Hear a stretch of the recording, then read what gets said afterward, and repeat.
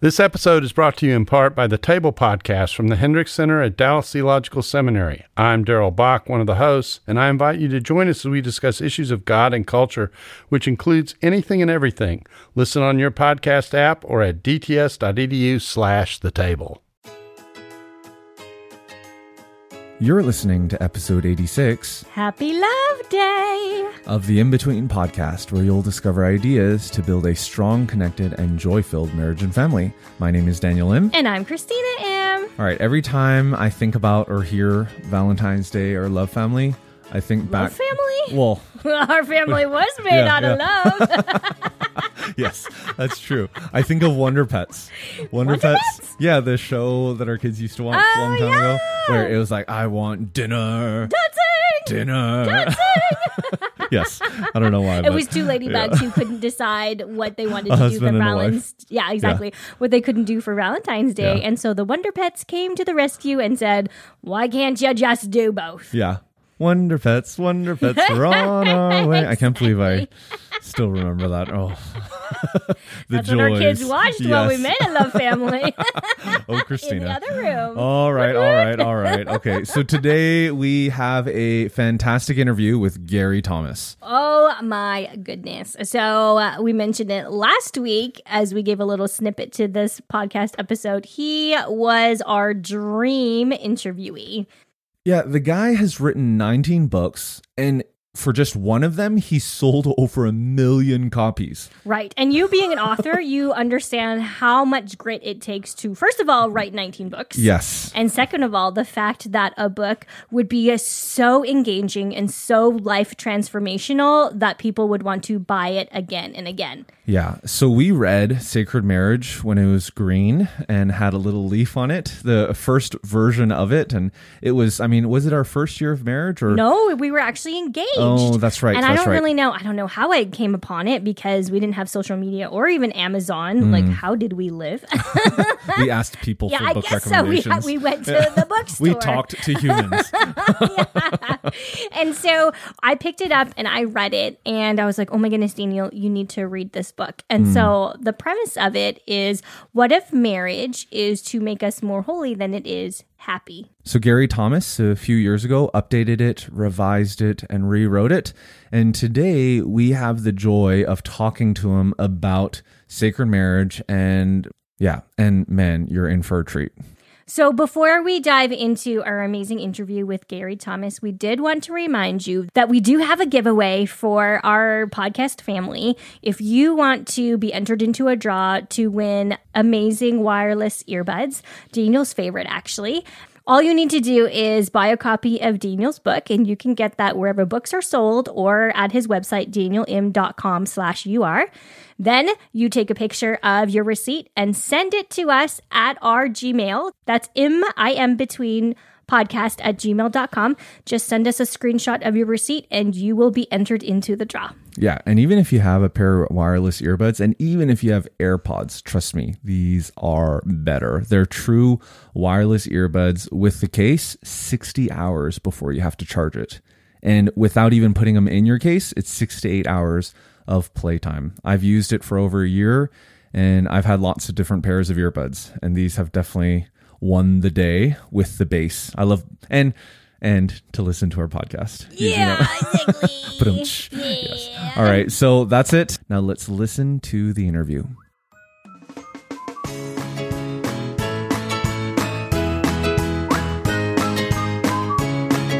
So just a little background story. We were talking about this on the top of the podcast before we pressed record. Daniel and I, now we're going on 14 years of marriage. We actually read your book 15 years ago. Yeah. And now as I'm staring at the cover, it's new. It looks fresh and new. The one we had has green leaves on it. So, This kind of looks like an episode of MasterChef where, the plates. The plates, they do that painting thing with the garnishes. Yeah, exactly. What is that called? Cauliflower puree or whatever, parsnip puree is what they do. Something deconstructed. If you don't know what to call it, you always call it deconstructed, right? Exactly. So Gary, we are just so thrilled to have you and be able to chat with you and talk to you about the revision of the book.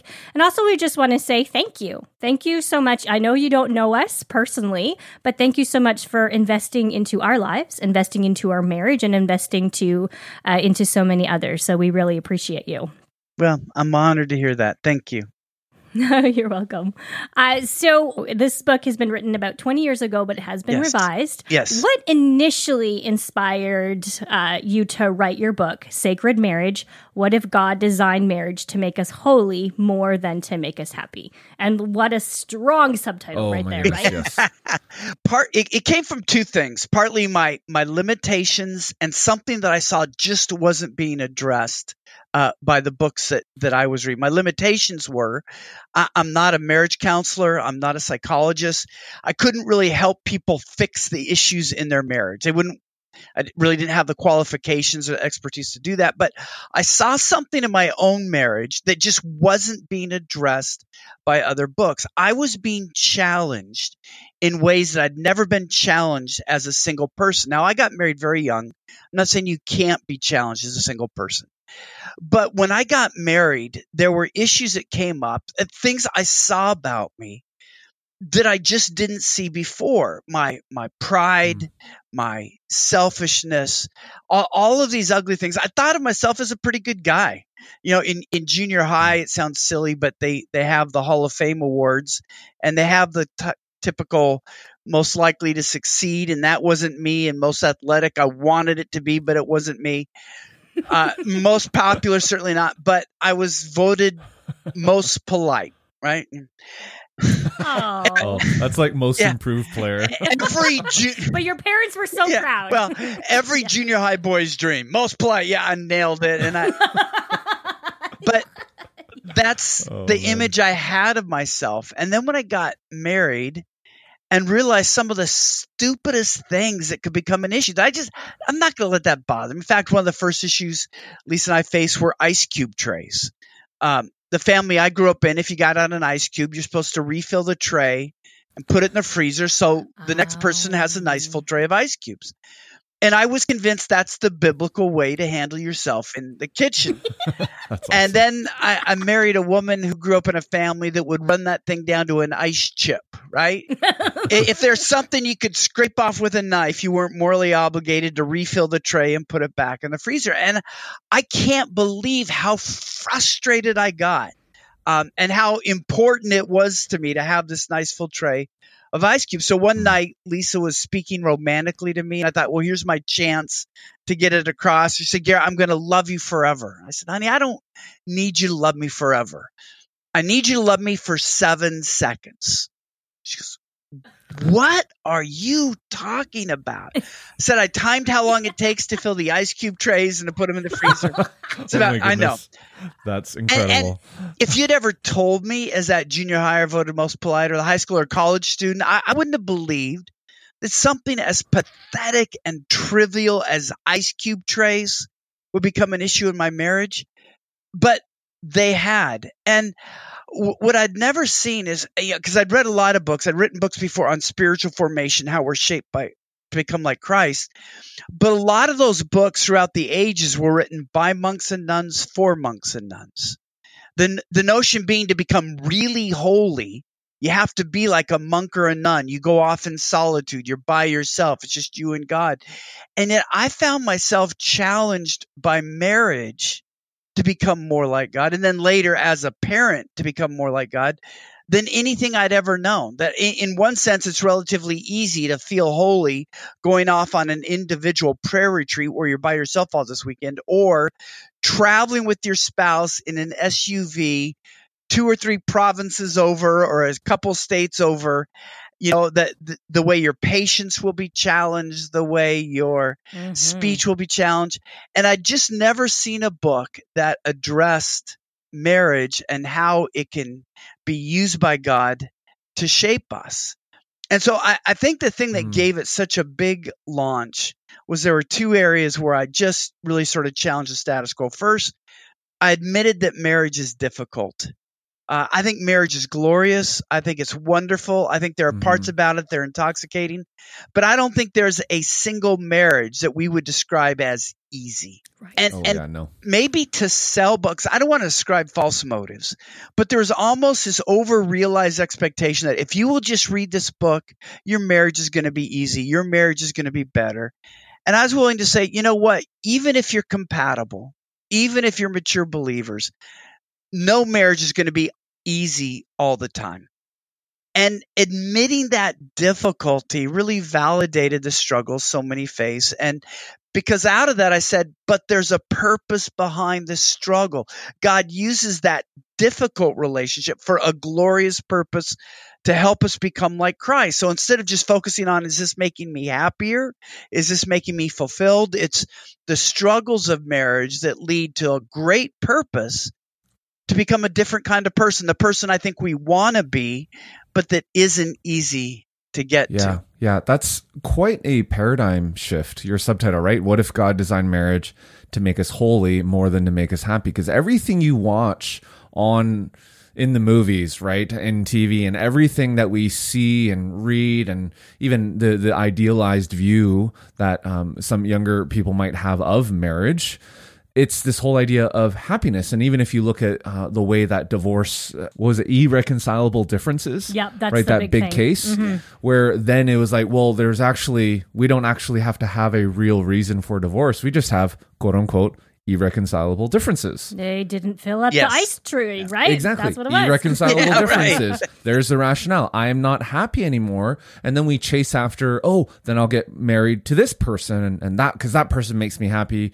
because of this, this affair, and I'm happier in that affair than I am in my marriage. And then you chase that down the road. I mean, it's such a paradigm changing concept that you've landed on here.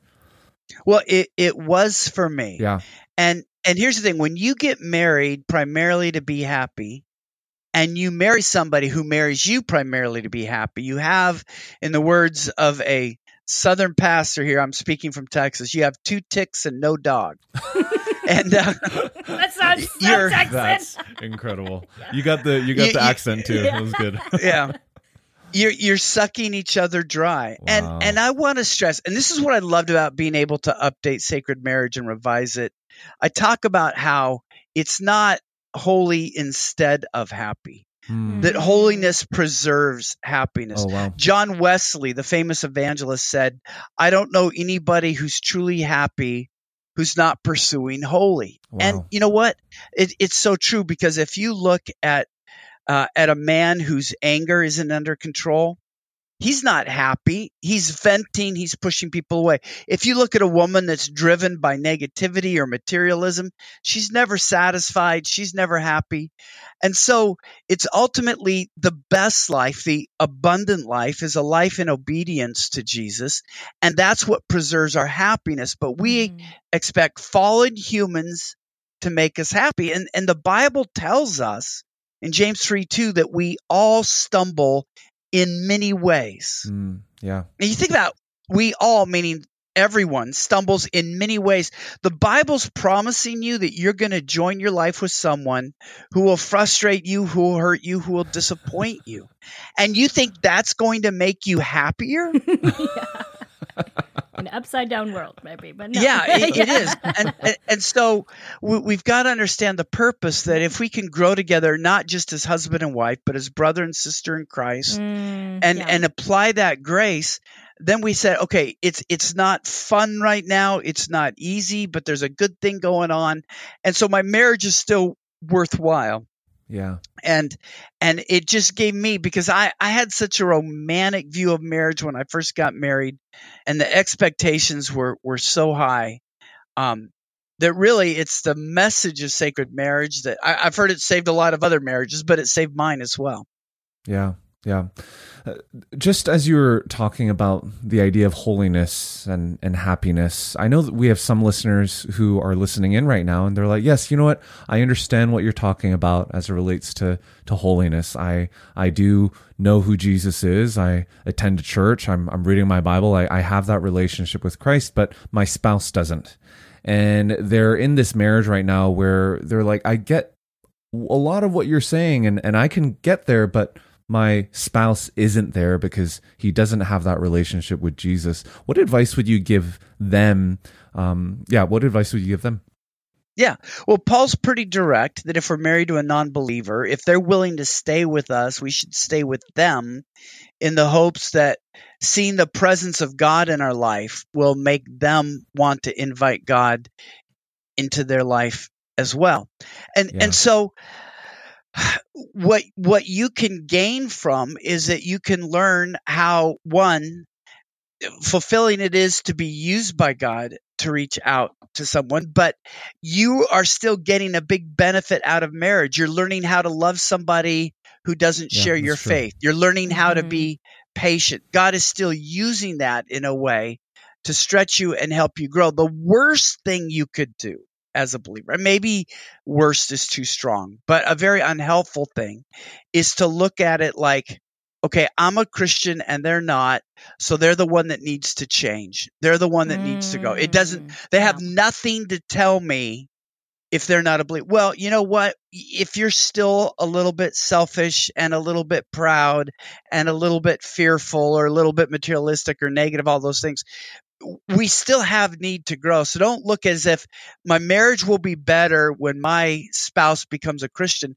The reality is it might be tougher on you in some ways when your spouse becomes a Christian. I point out in the book how John Bunyan, Christians will know him as the one who wrote The Pilgrim's Progress, one of the most beloved novels of all time from a Christian perspective. But he was in jail more than he was at home in an age, because of his faith, in an age when the jail didn't feed you. Oh, wow. And it was his second marriage. So his wife was taking care of his kids while he's in jail and responsible for getting food to him and clothes to him and not getting any benefits from being married to him. It's like, okay, I got to raise his kids before our marriage and our kids, and I got to take it. So sometimes the call of God on someone's life actually makes your life more difficult, not easier. So still use the process that God can use a non-believer to point out where you need to grow. Be faithful so that they can see the presence of God in your life and want to embrace that. I don't want to downplay how painful it must be when the greatest love of your life, Jesus, isn't shared by the greatest human love of your life. And certainly to pray and hope that would change, but also recognize that there's still a lot of that marriage that God can use to help you grow and fulfill his ultimate purpose for marriage as well. Yeah, that's a good word. Gary, I love how you're talking about whether we're married to a Christian or we're not married to a Christian. The fact that we need to come before God with a posture of humility and a posture of what, God, are you wanting and to teach me and perhaps my spouse, but especially we're looking at ourselves, about the truth of who you are and what you're calling me to do and live out through my marriage, right? And we know right now that it's not just to be happy. So these are, truths that will stand the test of time. And you had talked about, you had your first edition come out 20 years ago, and then you revised it. What are some of the things that you saw that are happening in our current society, or perhaps in even marriages that are happening or, starting recently, that inspired you to revise your book, Sacred Marriage? I'm going to be honest. It was more contemporary reading habits than culture that moved me to want to revise it. I was pleasantly surprised at how well it had held up. There's always few cultural references you've got to remove that people just don't remember anymore. People that were famous 20 years ago that nobody knows today, and certainly not referring to things like cassette tapes or stuff that isn't a part of culture anymore. That's awesome. But the reading habits have changed. I mean, just the way that how long chapters can be. So we did a lot of cutting. I love the chance because I'd had a number of years of people interacting with the book. The whole point about it's not happiness and holiness against each other, but holiness preserving happiness. I was able to make that clear. So I felt I was able to tighten the message, present it in a more succinct, reader-friendly format, and just have a little more experience and frankly confidence. I was afraid to touch it too much because it had done so well and it was still moving well enough. I didn't want to mess it up. So it was a light hand. I wouldn't recommend, if somebody has your copy with the leaves, I don't think it's necessary for somebody to go out and buy the new edition. Now the new edition has been out, I say that, 4 years. So I don't think anybody getting it now is going to not have the new edition. But I was grateful for the chance just to sort of tighten the message, focus the message, and make it a little easier for people to go through. So kudos to you two as an engaged couple who got through a more difficult version of the book. We wanted to succeed in our marriage, being Enneagram 3s. Yes. If we are going to be married, we are going to do it the best the world has seen. Yes. Our collection of marriage books. Yeah, exactly. Yes. Well, and we have failed many times, so thank the Lord for grace. Yes. Exactly. The wait is over. Find out what happens in the thrilling conclusion of the 12th Dead Sea Squirrels book, Babylon Breakout. Hi, I'm Mike Naraki, co-creator of VeggieTales, voice of Larry the Cucumber, and author of The Dead Sea Squirrels. Get ready for more daring rescues and hilarious jokes as Merle and Pearl and their animal friends embark on a ridiculous mission to bust the kidnapped Gomez family out of Babylon, a Bible-themed amusement park with talking animals. Young readers will love the nutty misadventures of 10-year-old Michael and his friends and will learn all about biblical life lessons such as forgiveness and friendship. Read all 12 Dead Sea Squirrels books. Available wherever books are sold. So aside from your book then, Gary, because we know that you speak, all around the world, and you just have really an amazing lens to be able to see what God is doing and what is going around in our marriages and in our lives. So aside from the book, are there any unique challenges that you see marriages facing today that previous generations maybe don't have to face? Yeah, well, I think our romanticized version of what marriage should be, our expectations of romantic idealism is just, I think it's just hurting so many marriages. And partly, I think it's ignorance of brain science. We know from neuroscience that infatuation lasts about 12 to 18 months, and it's powerful and it draws us together. But in that process, we're idealizing each other. Neuroscientists would tell us that we're creating somebody who literally doesn't exist. We ascribe strengths to them they don't have. We explain away their weaknesses. But that only lasts 12 to 18 months. And then at that point, we feel like they've committed fraud, where maybe we've married them within 18 months. And all of a sudden it's like, well, you're not who I thought you were. Well, that's true. And so then if you get married just for happiness and ease and comfort, and then you have to deal with the difficulties and the realities of being married to somebody who stumbles in many ways, we just say, well, that's not what I signed up for. And so I think our culture's just gone more in that direction where we don't understand how God uses difficult things for a good purpose. But if we just look at life, the best things in life come from difficulties. It's not easy learning how to play an instrument. Mm-hmm. But man, when I look, I'm not musical myself, but when I listen to somebody who's mastered the guitar or has gone through the voice lessons or whatnot, or frankly, any Stevie Wonder album where he just puts all of the instruments, I'm in awe and thankful for the years of labor it took for him to put that together. Running a marathon can make people cry, but you've got to do a lot of training to get to that. So you're saying to play like him, you can't just watch a few YouTube videos and buy a guitar and hope it snap your fingers, take an Instagram post, and there you go. Yeah. To play like Stevie Wonder, you also have to have the genes. I could study every day and I'm still not going to get there. But I think we've just lost that vision. And so without that, it's just amazing to me to see how people give up. And then what's really sad, now this is a bit past where a lot of your listeners are, but now the most common age to get a divorce is in your 50s. Yeah. Because people are disappointed having kids, they stay married for the kids, and then the kids are gone, there's nothing holding us together. We might still live for another 30 years. Boom, let's go start over with someone else. And I can tell you from personal experience that the empty nest years can be the sweetest years of your marriage. You tend to have more money. We were so poor before sacred marriage. You have more time. You're not having the kids there all the time. And I think we miss out on the best things in life because we're not willing to honestly embrace and admit the toughest things in life. Yeah. They come together.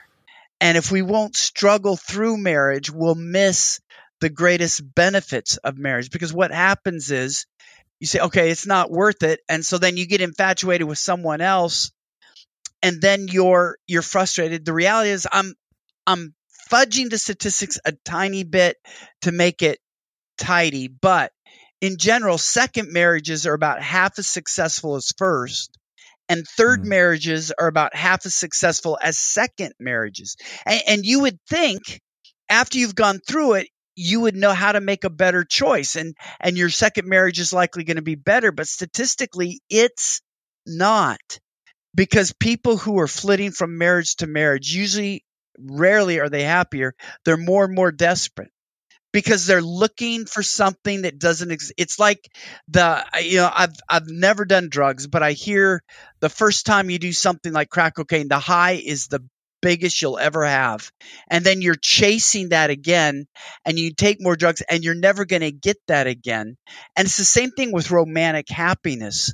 Until you're willing to embrace the reality of life as it is, you're just chasing after something that, well, it undercuts what could be.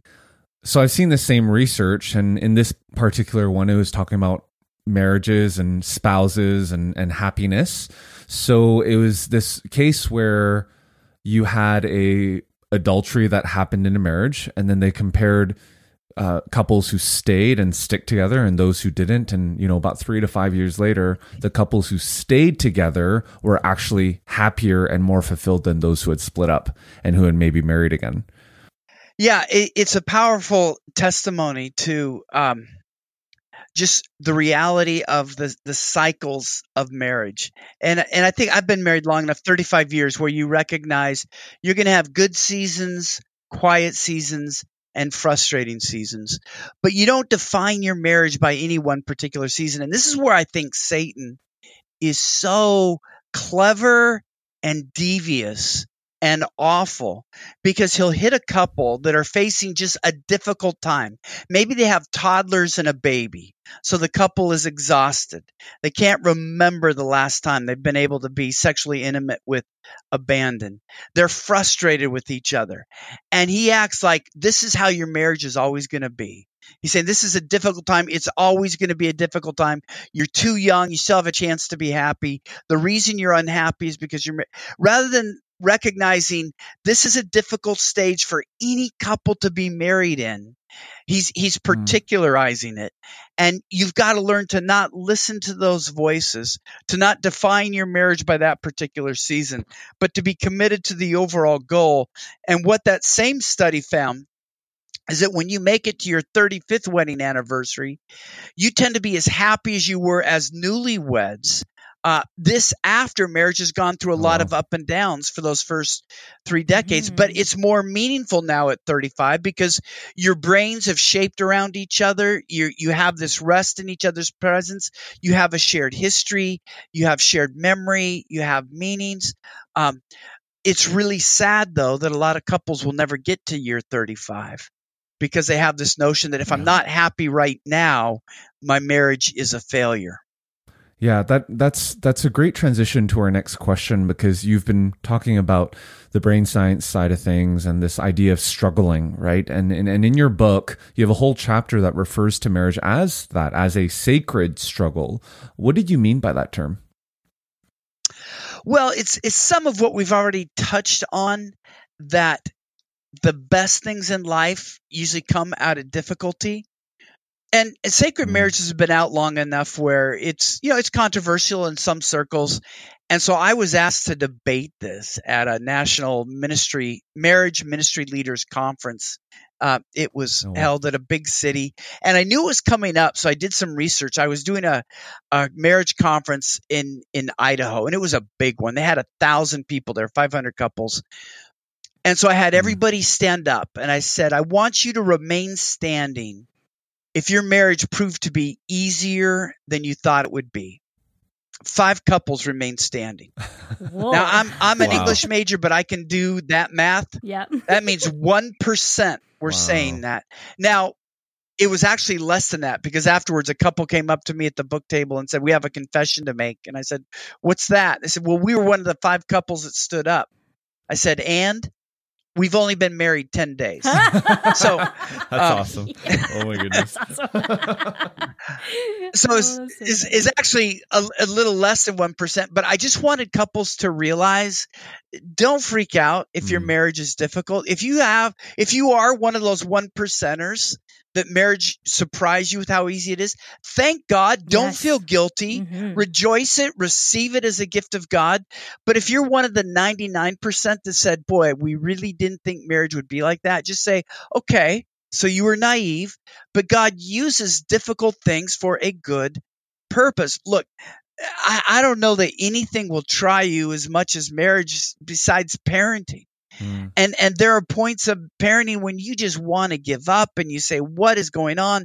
And yet there are moments of parenting that feel transcendent in wonder and meaning and purpose. And it's just so good. And so just recognize that the desire for a struggle-free life is the desire to remain immature, to not have your character challenged. I look at it as spiritual bodybuilding. If I never stress my muscles don't grow. If I'm never running until I'm tired, my endurance isn't growing. If I want to grow as a person in maturity, for me as a Christian, to grow in Christ's likeness, I have to be tried. I have to be tested. I have to be challenged. And so the struggle behind marriage isn't fun, but it leads to something glorious. I just want people to have that long-term picture in mind. If they're listeners, if you're in a tough season, I can't tell you how many couples have told me, it was the worst. We were done with it. And we look back and we treasure each other now. We're so grateful for each other now. It's something that's drawn us together, that we got through that together. Evaluating your marriage when you're going through a tough time is like evaluating your fitness when you're running uphill in Aspen. It's just not fair. I did that one time. I came there from Seattle, right? And so basically I was living at sea level, fly into Aspen, running up. And I thought, man, I'm in such bad shape. I can't breathe. Well, no, I was in high altitude. Well, it's like that in relationships. There's going to be times of marriage when it's just challenging. That doesn't mean you're not well matched. It just means you're running uphill in altitude. Accept it and wait for that season to pass. Well, Gary, I love how you are using the image of working out or, climbing a mountain in Aspen and looking at that at marriage. And now you and your wife have been married for 30 plus years. Congratulations. Thank you. So in terms of, if we want to work out our muscles, we can go to the gym, we can exercise, we can have a plan. So now you've been married 30 plus years and you have seen, the good, the bad, the ugly. You've gone through the struggle. What can you tell us and our podcast family about practical ways? Because we always like talking about the nitty gritty. What are practical ways that if we're in the struggle, if we don't see the other side right now, what are practical ways that we can do to invest into our marriage and to invest into each other? Two of the things that have challenged my marriage the most, and you might not think of these as that practical, so I'm sorry if they sound more theoretical, Christina. But because Scripture says we all stumble in many ways, I know everybody listening is married to someone that isn't always lovable. The Scripture tells me they're not. Sorry, babe. I don't know. So how do you overcome it? And for me, there was a defining moment in my marriage. I was praying. I was not being a very good husband. And God challenged me saying, Gary, Lisa isn't just your wife. She's my daughter. And I expect you to treat her accordingly. What he was doing, he's having me apply 1 John 3:1. Behold, how great a love the Father has given us that we should be called the children of God. And I always claimed my role as God's son. And God was reminding me that's true, but that also means your wife is my daughter. Mm-hmm. And when I think, you guys, about all that I owe God, the fact that I exist is because God created me. And not just that he created me to be a human. He could have created me to be a cow. How pathetic. To be a cow. If you're a dairy cow, you get woken up at 4:30 in the morning and your sensitive parts tugged every day. Or if you're an Angus cow, they let you live 2 years out in the rain and then they kill you to feed somebody. I mean, it's just I'm just glad I'm a human instead of a cow, because as a human, awesome. I'm the only creature that laughs because I'm the only creature created in the image of God. Well, humans are the only creatures that laugh. And I get to know beauty and music and truth. I get to be a husband, a father, a friend, all of those things. And then also God called me to be a Christian. And some people think of being a Christian as a killjoy or a duty. For me, it's greatest joy in my life, learning new truth, knowing that I'm okay in the future, that I have God who is for me, not against me, that my sins are covered. I can face the ugliest parts about me and know that God is taking care of them. Having the Holy Spirit that will comfort me, but also convict me when I start to do stupid things, will convict me so that I won't destroy my life. All of those things. And then he says to me, I'm giving you all of this. Here's my daughter. Will you love her out of reverence for me? And now I'm not loving my wife primarily because she's always worthy to be loved, although I have a wonderful wife. I'm loving her out of reverence for a perfect God. And so if you try to love an imperfect spouse for when they deserve to be loved, your love is going to be spotty at best. But when you love an imperfect person out of reverence for a perfect God, because God isn't just my heavenly Father, in a very real sense, he's my heavenly father-in-law. And to treat her that way, I owe her father everything. I know how precious she is to him because I have 2 daughters of my own. I can only imagine. And one of the best ways I can worship God is to love and to cherish his daughter. That's so practical to me in a world that's fallen, married to a person who, according to James 3:2, stumbles in many ways, that keeps me motivated to love her. Because the day may come, now we're still only in our 50s, but she could be an 85-year-old arthritic Alzheimer's patient where I'm not getting anything out of the relationship, but she's no less God's daughter then than she is today. And so I want to love her through my whole life. And now I have a motivation that's greater than my sin, that's greater than the fact that we both stumble in many ways.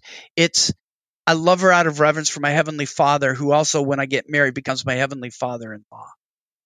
That is practical to me every day because it gives me motivation to love her every day. It gives me motivation to stay in my marriage every day. I'm married to God's daughter. Wives, you're married to God's son. And if we could know how much God has invested in the welfare of his children, we would understand the glory and the worship that marriage is. That's so good. That's so good, Gary.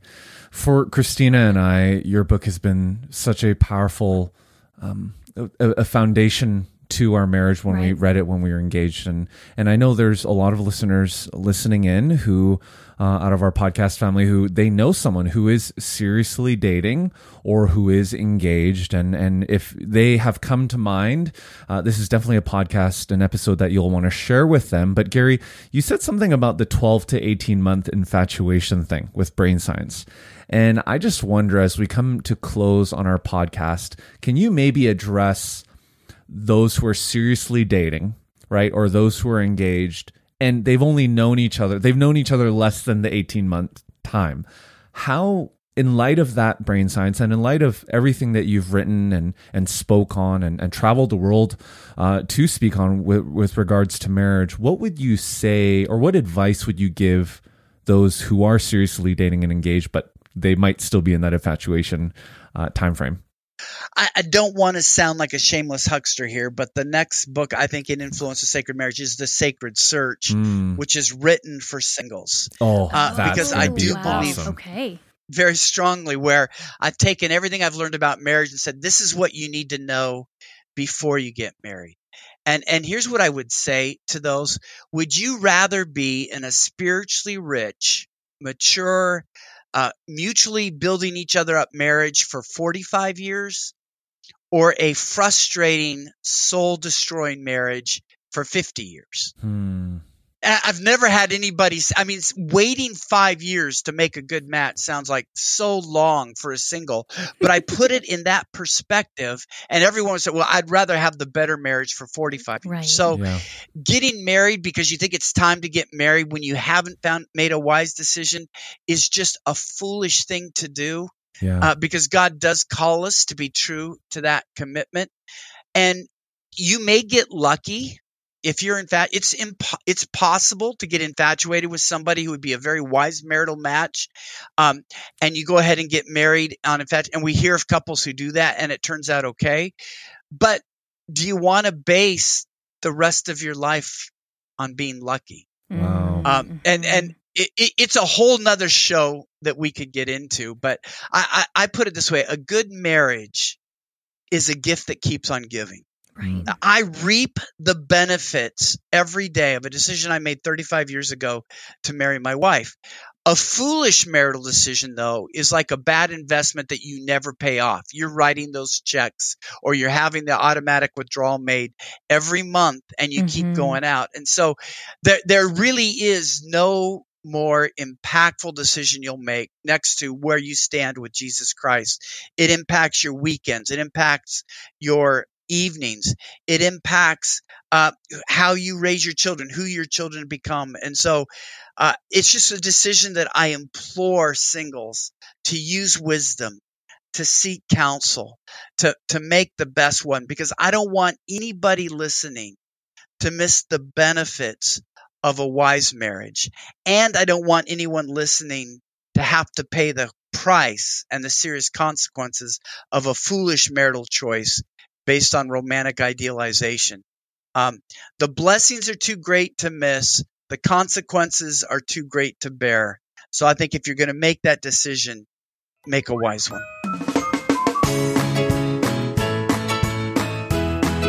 Yeah, right. Yep. I don't even know if we have to say Mic drop, anything we're else. done. Yeah. Period, exclamation mark. Oh, it was incredible. Well, and the fact that, I don't know if y'all picked up about this part, I love brain science, and the fact that he was bringing into that about the whole aspect of the dopamine rush that we have as we're, dating someone for 12 to 18 months. And then what happens after that, it's almost like the blinders fall off. Yeah. That is a treasure for you to realize maybe why you're looking at your spouse in a different way.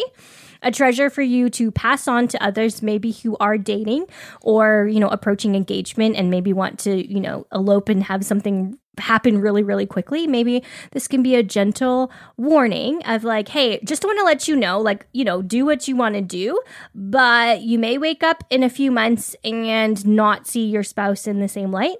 Or if you have children who are about to date, maybe this is something that you can help them keep in mind.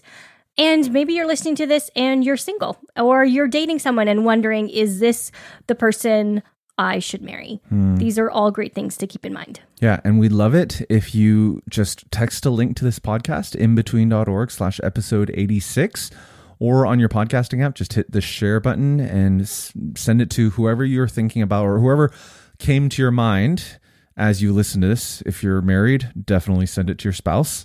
Have a conversation about the episode afterward, and I trust that your marriage is going to be better for it. So we would be honored if you do share the episode. And next week, we're going to be back. We're going to be talking about creating a guiding statement for your family. Now, this is a workshop that we put on, and the response was great. And all the people who weren't there were like, oh, we wanted to be there. And we're like, okay, let's record an episode and share that. But you're going to enjoy this because it's all about how do you the impact of stories and what that does to your family and what a guiding statement would do for that. All right. So make sure to tune in next week for that. And once again, you have 1 week left to enter into the draw for my favorite pair of earbuds. All right, we're actually going to do this on February 18. We're going to do the draw, and all you have to do to enter into this draw, I mean, the earbuds, I think, are almost $100. Like, they're just top-notch quality earbuds. All you have to do is buy a copy of my newest book, You Are What You Do, and 6 Other Lies About Work, Life, and Love. You can buy it wherever books are sold, or if you want to get some direct links, you can go to danielin.com/UR. and just send a copy of your receipt to our email, inbetweenpodcast@gmail.com, inbetweenpodcast@gmail.com, and you'll be entered into a draw. All right, we'll see you next week.